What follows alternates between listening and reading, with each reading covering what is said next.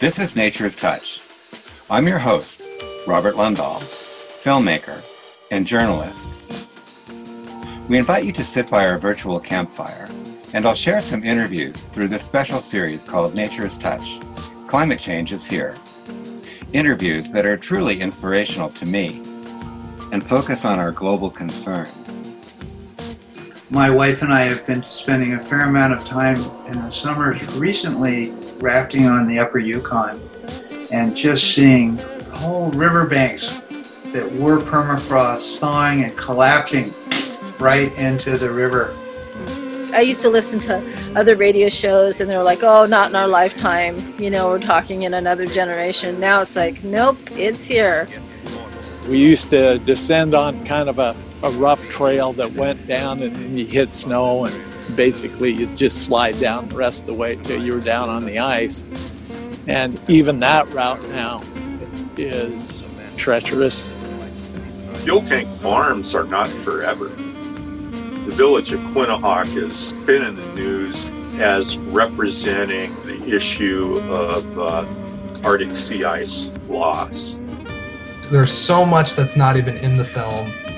There's stories of families' dogs being slaughtered by the RCMP with no explanation. The sort of elephant in the room is that even if you hit all the numbers from the Paris Accord, the Paris Agreement, and you reduce emissions and everything, the timescales of reversing the ice loss are generational. And a story like Quinhagak will absolutely be able to demonstrate very clearly how we as a species depend on the natural ecosystems to function.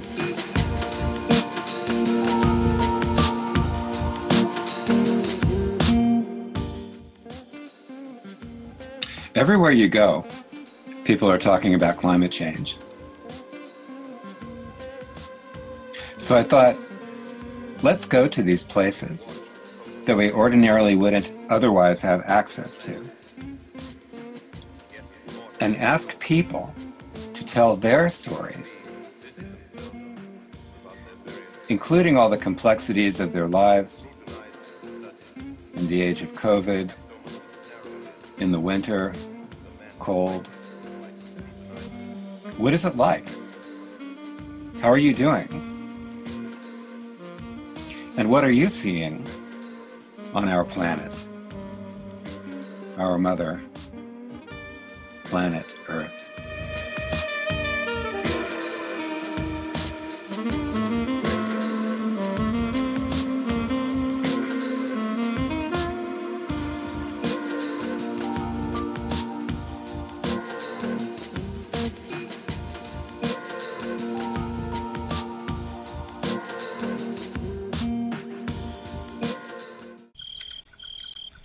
This is Robin Carnine of Namapa, First Peoples Radio. You're listening to Nature's Touch with host Robert Lundahl. Thanks for joining us by the campfire. Don't go away.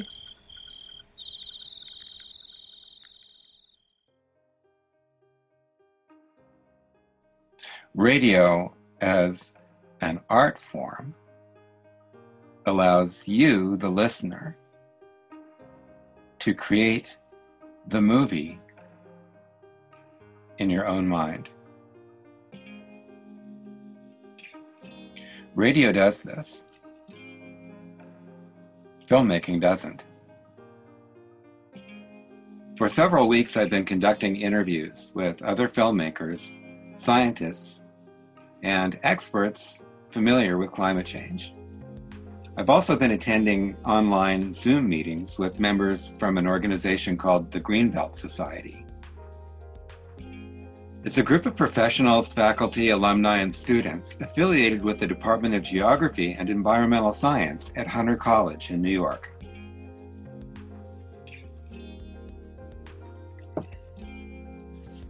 Their topics of discussion have been about the Elwha Dam deconstruction and river restoration project in Port Angeles, Washington. The other topic being discussed has been a village in Alaska called Quinhagak, where the loss of permafrost and erosion of land due to the rising sea levels are having devastating effects on many villages, including theirs. To try to remedy this critical situation, they've started using an organic approach known as bioremediation, using mushrooms to clean up leaking oil and gas caused by unstable foundations from melting permafrost.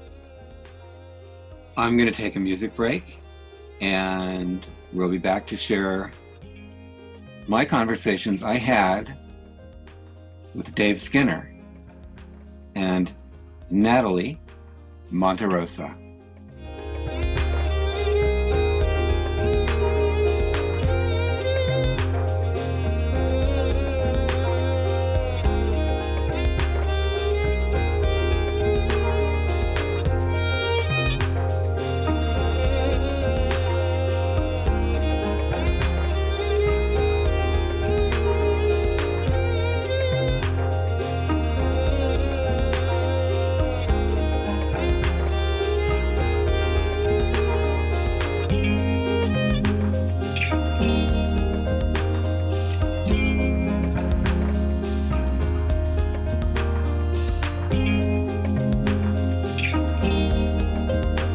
Welcome back to Nature's Touch. Climate change is here. This is part 2 with Dave Skinner, who, as he says, has spent most of his life on the Olympic Peninsula, backpacking, climbing peaks, working on trails, and doing glacier research for the University of Washington. Yeah, my name is Dave Skinner, and I've hiked in Olympic National Park. Well, I basically started in the late 50s, but didn't get real serious until the early 70s. And I would usually put in 500 to 600 miles each season, exploring all the trails and off trail. And then in the mid 70s, I first climbed Mount Olympus in 1974. And then I would stop by the research station there and talk with the grad students or whoever was working there. In 75, I met Rich Marriott, who was the station manager up there for a number of years, and ended up working for him in 76 just as a volunteer. And the studies were ablation, how much melts and accumulates during the course of the season. They had a long history of study on Blue Glacier on Mount Olympus.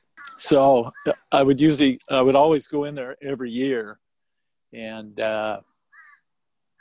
work for Rich. And then at one point for a couple seasons, I was station manager in charge of glacial observations.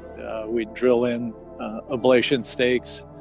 Everything was done pretty much by hand in those days.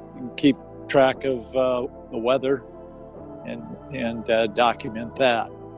In the mid-70s, the glacier actually surged so that the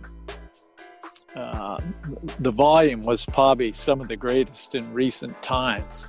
And then since that time, it's been this gradual recession or reduction in the volume of ice, to the point now where it's probably 40% of its volume has decreased. And it's very significant in just the way we move about the glacier now. It used to be you could take the short trail up to the terminus of the Blue from Glacier Meadows, and that route is just... I tried to do it a couple years ago, and we had planned to pack a bunch of research debris up that way, and it just became impossible. It was dangerous just to try to solo climb it without a rope. And that was a route I took years ago and just walked across the ice. There might have been a short scramble to get to the trail. The old standby route was to the upper end of the glacier, to the upper moraine trail. And we used to descend on kind of a rough trail that went down, and then you hit snow, and basically you just slide down the rest of the way till you're down on the ice. And even that route now is, people still are doing it, but it's very treacherous. If you fell there, you'd end up in the hospital. So we had to find another route completely where we go traverse further up glacier on rock, and then drop down to the glacier itself. And that's really the most dramatic change. It seems like the upper mountain, which I'm on every year, it seems like like this year, it seemed like there was this substantial amount of snow at the higher elevation, say 7,000 feet and higher, up to 8,000 feet.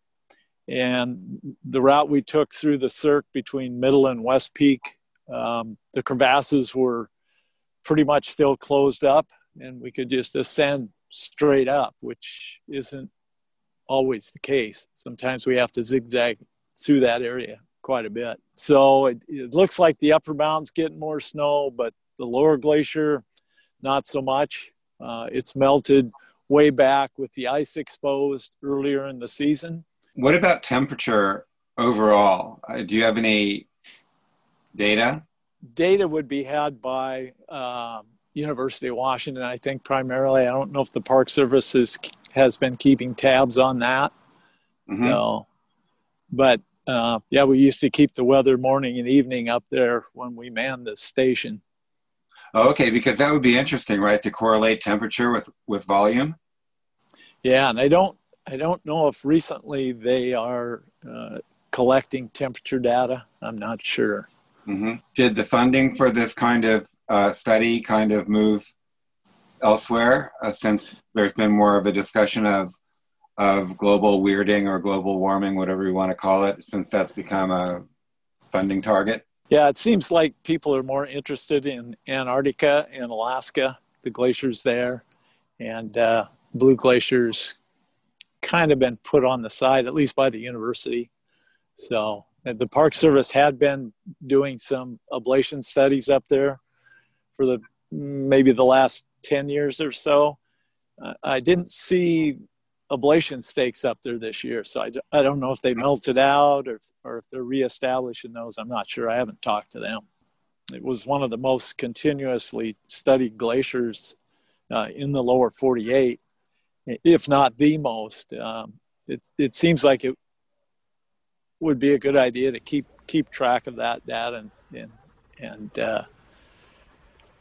and see where it goes from there.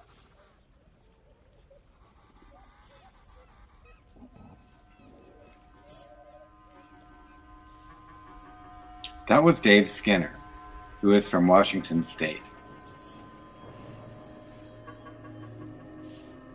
Next, we'll hear from Natalie Monterosa.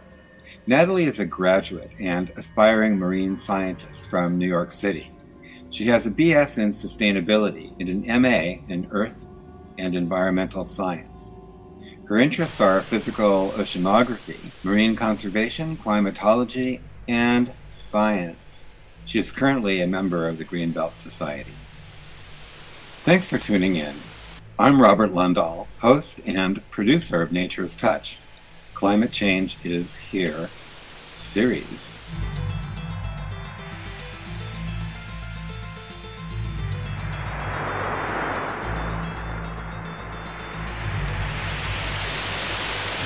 It's the incredible science behind ice and its formation and its contribution to our planetary system. But the underlying piece of that for me, which really fascinates me, is temperature. And temperature is something that really determines what lives and what doesn't live. Where do humans fit in this system now? Like, we look at this from afar and say, oh, glaciers are melting, etc., and just trying to keep track of it, but here we are dependent on that as a participating species. It's quite an extraordinary time to be alive and be not just being alive, but the human species in general, the amount of knowledge in the scientific world that's been exposed to us now, what they will be. So I think, that's why, for me, education is it's vital. It's key to us trying to save ourselves.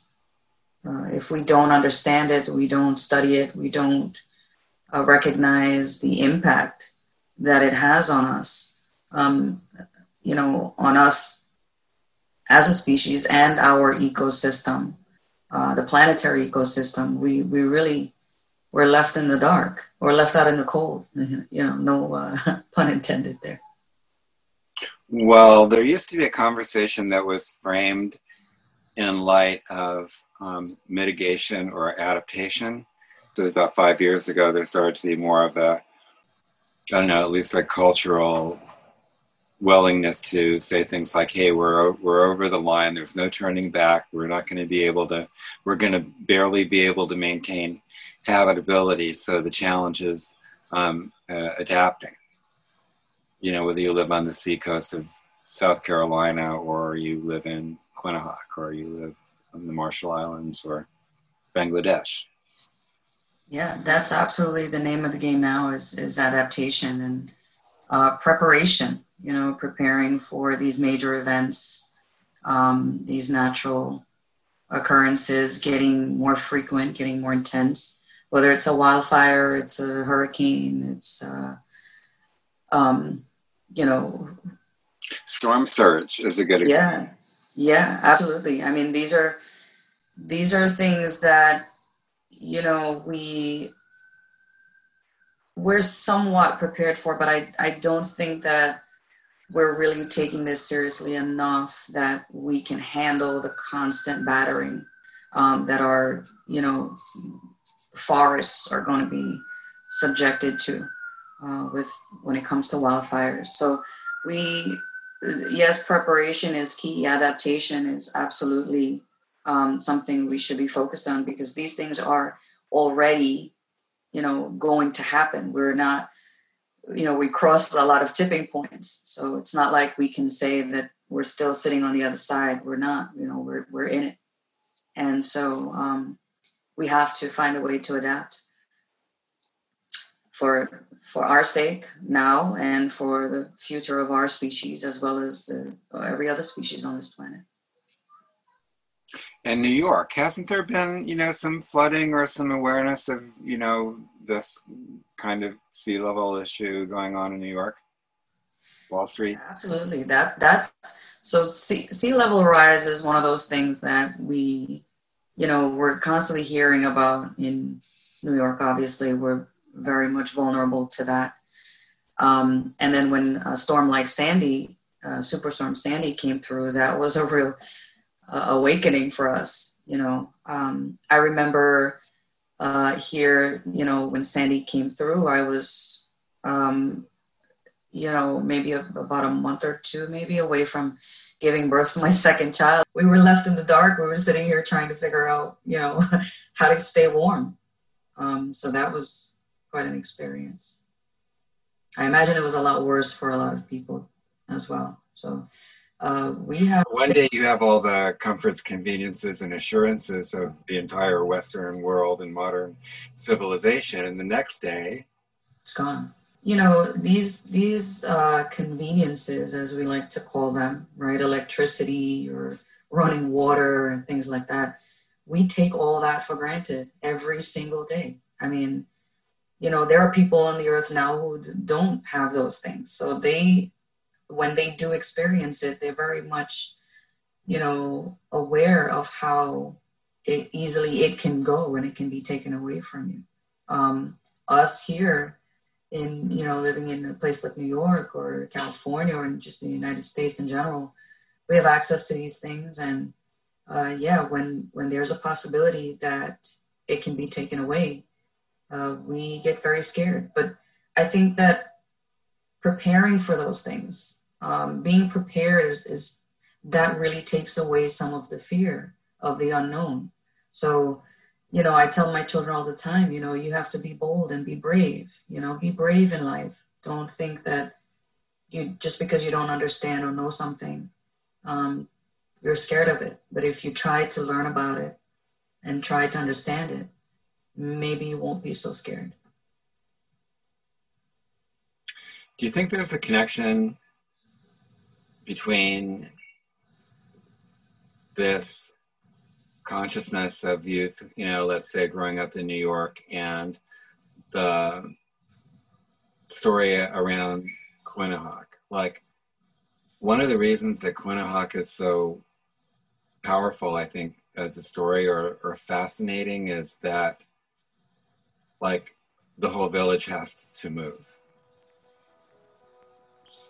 And New York doesn't have to move exactly, but there's a connection, there's the connection of how you see and interpret this information or this story, from Alaska, let's say, into the lives of, your family or a student, or your kind of community awareness or participation around, whatever it's going to be. Maybe it's a nature walk, or maybe it's voting, so how do you see that? How do you think that's useful in a way? Well, the story of Quinhagak, I think, is one that really demonstrates how, how dependent we are for the ecosystems and the natural world around us to be able to function as intended. We're here in New York, we're surrounded by concrete and steel and, buildings everywhere. And we don't necessarily maintain that everyday line of sight, to the natural world. But Quinhagak is an example that we need to be paying attention to, because even though they're not as, urban, right? It's not an urban setting where it's just buildings and cars and a whole bunch of people. They're still dependent on their environment just as we are. So we have to look around us as well and say, are the systems around us functioning as they should for our benefit and to keep us going? So you're saying it's like a reminder of the closeness? Yeah, it absolutely. We're connected to where we live, where we sleep, where we have friends and go to school. Quinhagak is, for me personally, it's not just a reminder of how closely connected we are to the places that we live and depend on, but also how when those systems erode, and I'm referring to the natural systems, when those systems erode, the trajectory of things, it sort of snowballs, right? Everything, it's one after the next. It's a domino effect. And so instead of trying to stop the ball from, coming all the way down the hill, we got to stop it from rolling altogether. We have to find ways to mitigate before it gets too big that we can't stop it. And I think that's what happened to Quinhagak. No one would really know about their plight or their story until their story is shown or is put out there for people to see. So I think, and that's one of the things that we can possibly contribute. Society and humans work like it's a web, right? We're all connected in some way to someone, somewhere. We as a species depend on the natural ecosystems to function the way we need it to function for our own survival. And hopefully they can make that connection between the land and the people and understand that it travels and it carries over to all of us, whether you're in a city, suburb, you're in the mountains, you're out, on a small island somewhere in the middle of the ocean. It's all connected. Well, as usual, you kind of wrapped it up in a box. paper on it and a bow. You're too kind. No, that's really good. It kind of leaves me stunned. I really like that orientation about things, and I'm glad you were able to articulate that.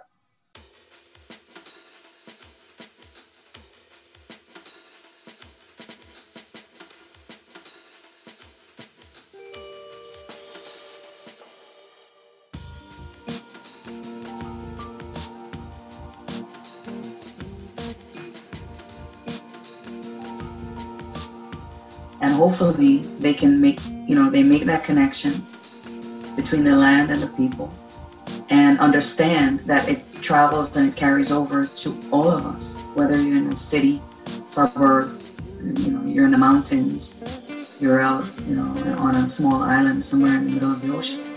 It's all connected.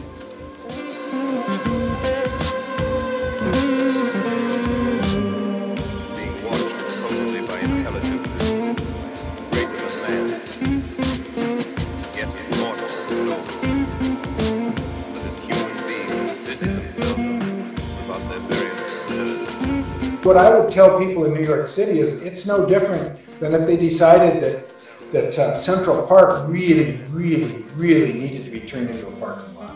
And I'm sorry, we know better, and it's really important that we do this. And the parking fees are going to go to this company that I own, and I'm really sorry, but that's just the way it's going to be.